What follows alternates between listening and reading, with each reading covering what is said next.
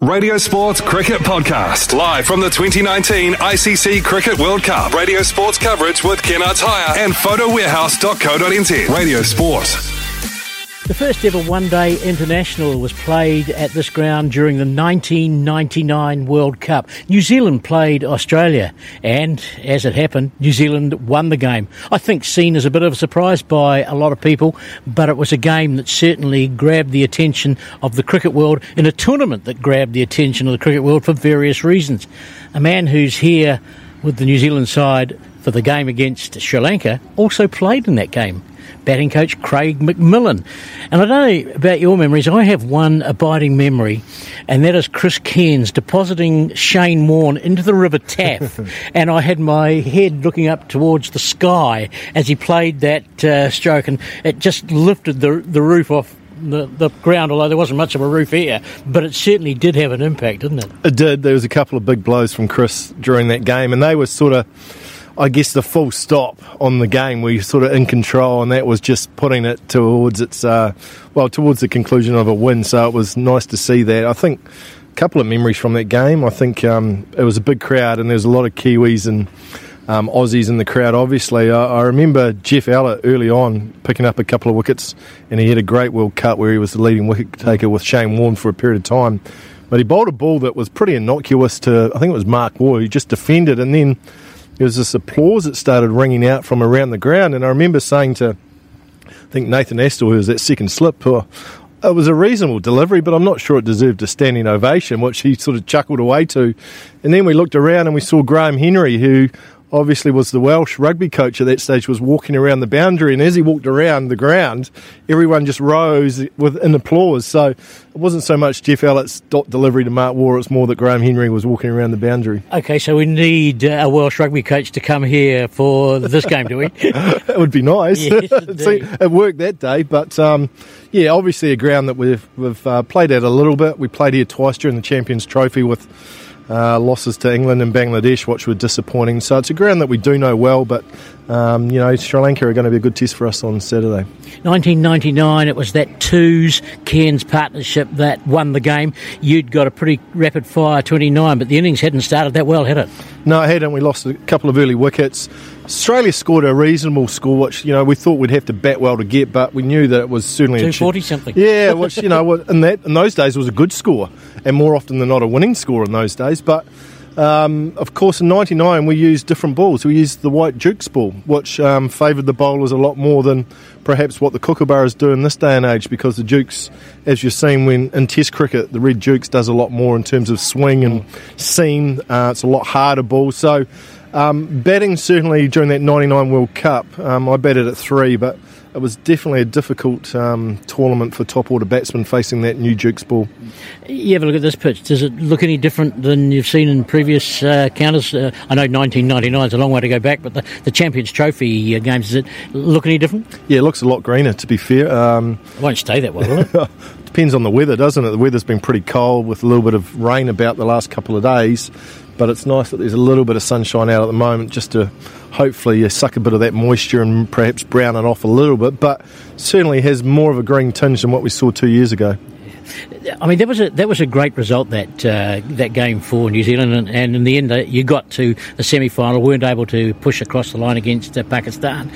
But were there other things about that game? It's just the atmosphere of a New Zealand-Australia contest, wasn't it? It was. Every World Cup, probably barring this one, was Australia being favourites to win the World Cup. Certainly the last, I would say, 4 or 5 World Cups, they've been the favourites coming in. So, and that was certainly the case in '99. They had a star-studded side in terms of Steve Waugh, Mark Waugh, McGrath, Warne, Gilchrist. They had some serious players on their side. And the loss to us here at Cardiff actually sort of pushed them on the brink of being eliminated from the tournament. I think they went and played South Africa afterwards, which at Headingley, where Herschel Gibbs dropped Steve Waugh and dropped the World Cup, and that famous quote remark came to the fore. But it was just a special day because there was always something a little bit extra on Australia-New Zealand games, and I remember being in the changing rooms. Of course, we had an Australian coach in Steve Rickson as well, so it meant a lot to him as well to beat the old, a lot of his countrymen that he'd coached coming up through the grades in New South Wales and that. So it was a special day all round, and there was certainly a fair bit of celebration afterwards. You mentioned Jeff Allett. He was the bowler of the tournament. He came here to a certain extent unheralded. I mean, he wasn't seen as the bowler likely to take the tournament apart, but he was the leading wicket taker, as you say, with Shane Warne at the end. You've got another left-armer who, in this tournament, is likely to be one of the star performers, Trent Boult, in terms of his performances. Two left-armers, but totally different bowlers. Very different bowlers, apart from being left-arm. I mean, Jeff Allett was a big, strong lad who hit the deck hard, didn't generally swing the ball because he didn't pitch a lot up. His natural length was just short of a length, and it was bounce that got you in trouble with GA. But funnily, before that World Cup, he had just sort of started to play around with trying to get a little bit of swing, a little bit more swing than what he generally got. And for some reason, obviously the Dupes balls, I think, helped that. He found that the ball, and he was a new ball bowler, all of a sudden started to move, and then he became a really dangerous bowler during that tournament because of his extra hustle and bustle and pace that he had. All of a sudden, just a little bit of movement at the top made life very difficult for opening batsmen. Trent Boult, we know, is a world-class bowler and has been for a number of years for us. He's a key, and if there is any movement with the ball, as we saw at the Oval in our warm-up game against India, he will trouble the best batsman in the world. So, two guys. GA had a massive impact on our campaign in '99, and certainly hopeful that Trent will have the same sort of impact on this campaign. Swing is going to play an important part in New Zealand if they're going to be successful, and the length that you bowl are two key ingredients, aren't they, in terms of preparing for sides in this World Cup? Yeah, they are, and I think it's no secret that batting sides are going to come very hard at bowling sides throughout this World Cup.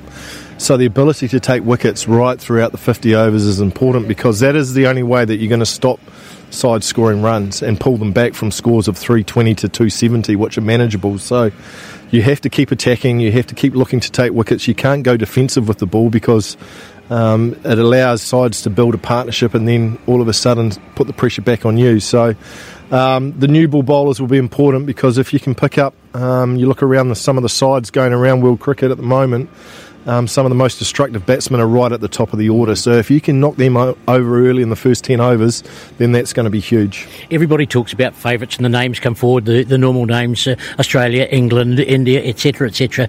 But as a team in this, you can't look at favourites, can you?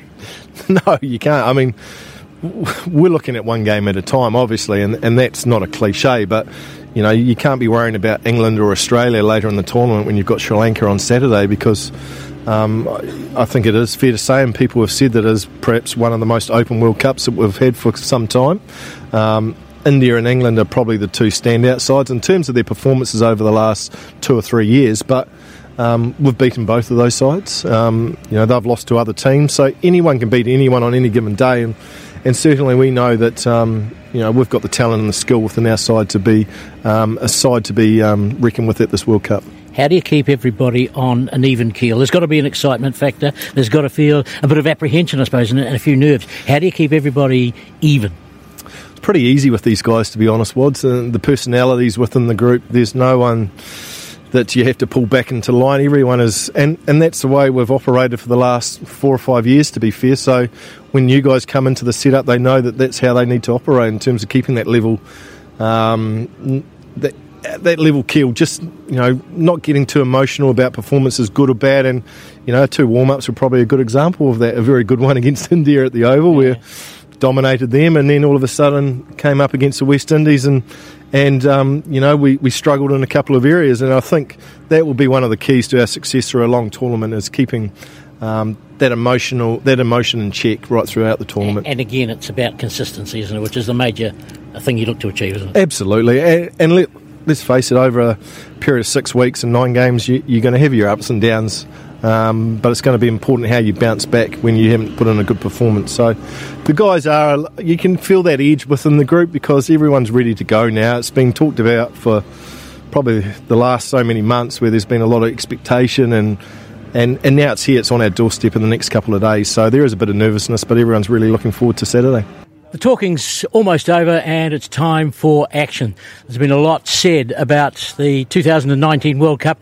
Now the games are underway, and New Zealand get underway against Sri Lanka. Tim Southey, what's the feeling within the side leading up to this World Cup? I guess there's a little bit of nervousness, a little bit of excitement.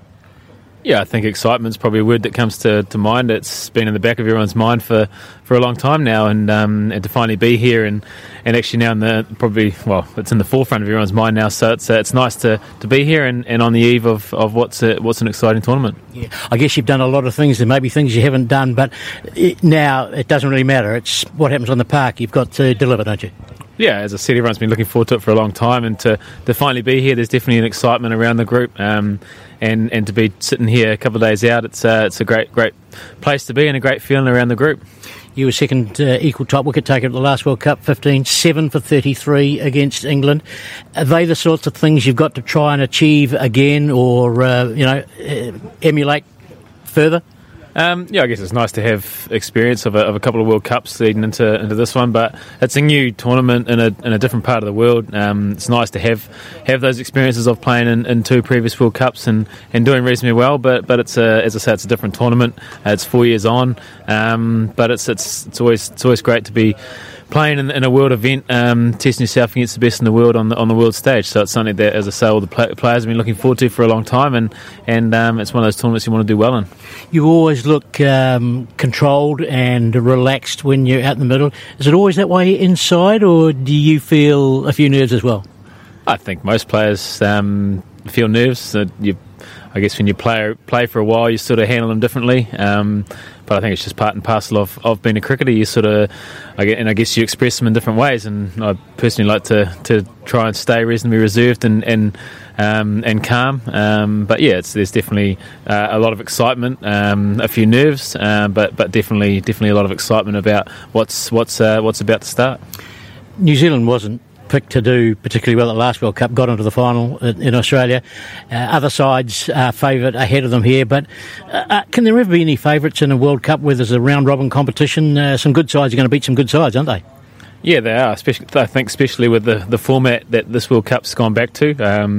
I think you'll end up with obviously the four best teams that have played the best cricket over a long period of time. So it's everyone plays everyone, and there's going to be some upsets along the way. So I think it's a great format and should be a great tournament. For you, how's the ball been coming out? What's the reaction of the ball they're going to be using in this competition?